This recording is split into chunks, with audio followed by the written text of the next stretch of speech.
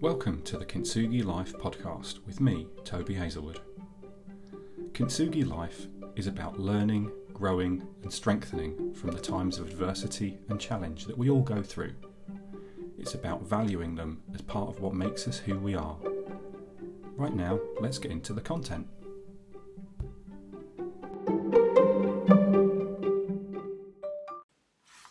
Hi, and welcome to this episode of the Kintsugi Life podcast with me, Toby Hazelwood.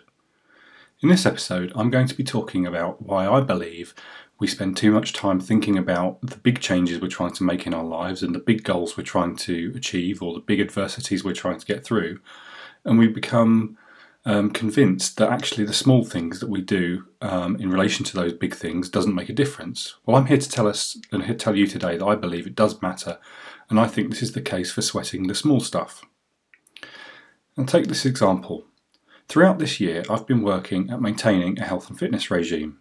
I've done this before, and most years my good intentions have crashed and burned by the start of the summer. Acknowledging my advancing years and spurred on by some family health scares, I resolved that this time things would be different. With that in mind, I'm seeking habits for life now and have been tracking and reporting on my progress in doing so.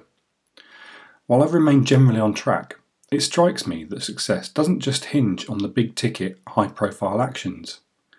Certainly, I wouldn't be where I am now, 9 months in, and feeling reasonably great, apart from a general aching body that attests to a leg day that I completed 2 days ago. And I wouldn't be committed to this if I weren't still maintaining a regular, varied and challenging set of workouts at the gym. What I've learned though is that the effectiveness of these bigger steps is materially affected by what I do in between them. When I've let myself off the occasional workout, my results have suffered.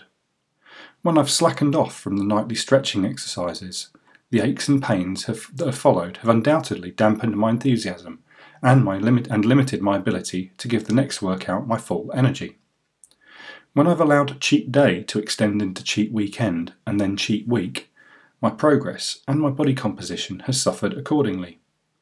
When I've ceased to restrict my alcohol consumption to weekends and have allowed the occasional midweek beer as a so-called treat, the poor sleep that's followed has hampered my progress and lowered my drive to work out the next day.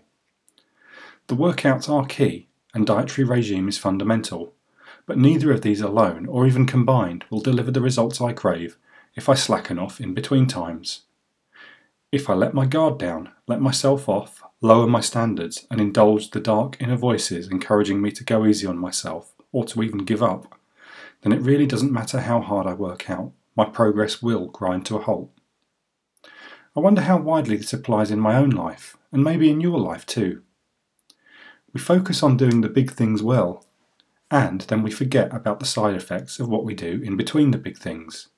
And I suspect this is behind the failing of many a worthy endeavour, not just the one-off projects that we tackle, but in many aspects of our daily life too, and as we are working out of adversity.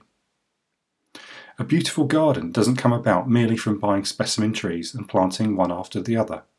There's the weeding, the watering and the pruning that needs to be done year in, year out if we're eventually to see our vision manifested into reality. And just as that analogy applies to gardening, it applies to life as well. It's about more than the big actions. In our relationships, how many of us believe that the occasional date night, a bunch of flowers or a romantic gesture will win over our partner and buy us a few days of harmony? Such things are undoubtedly well meant and usually appreciated, but do they make up for an ongoing lack of kindnesses, consideration, small gestures of affection, and generally being present and available to our partners? I suspect not.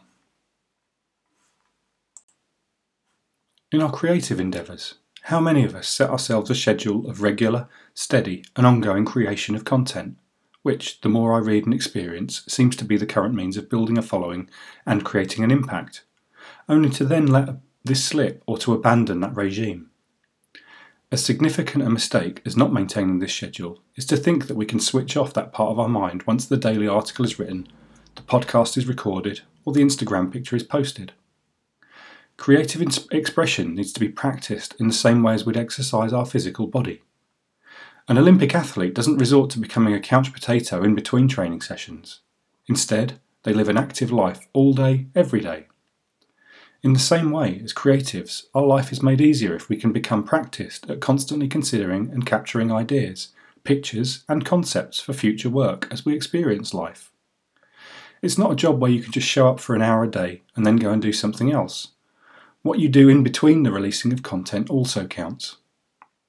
If you aspire to be an influencer, a celebrity, or live your life in the public eye, or wish to build your profile or reputation, you can't pick and choose which aspects of your life your fans see and which remain private.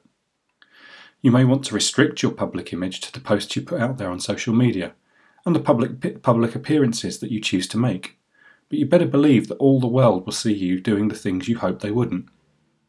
The tabloids are full of the pictures of bedraggled celebrities putting out their garbage wearing a stained tracksuit. We've all seen the offensive and off-colour social media posts from years back that have a habit of re-emerging at an inopportune time. The things that happen in between count. In our work, we can't hope to build a reputation as a go-getter, someone who's professional, articulate, effective, and approachable, merely by putting on a good show in person, face to face. The truth of our professional ethos will leak out if we're otherwise grumpy, aggressive, dismissive, or unavailable to our co-workers and reports at other times. What you do and how you behave in between the more obvious public appearances count. As T. Harv Eker says, how you do anything is how you do everything. I think of this quote often, for it encapsulates one of the unavoidable truths of life.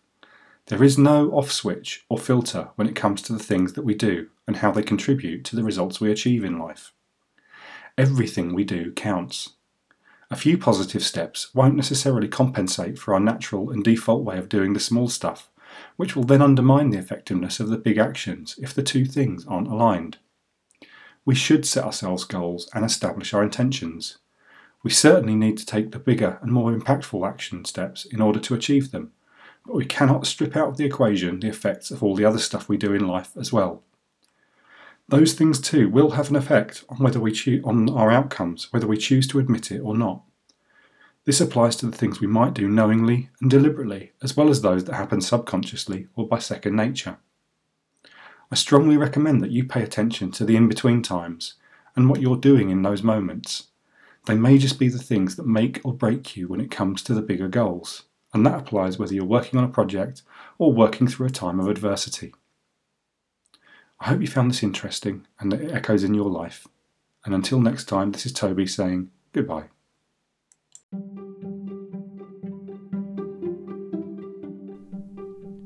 You've been listening to the Kintsugi Life podcast with me, Toby Hazelwood.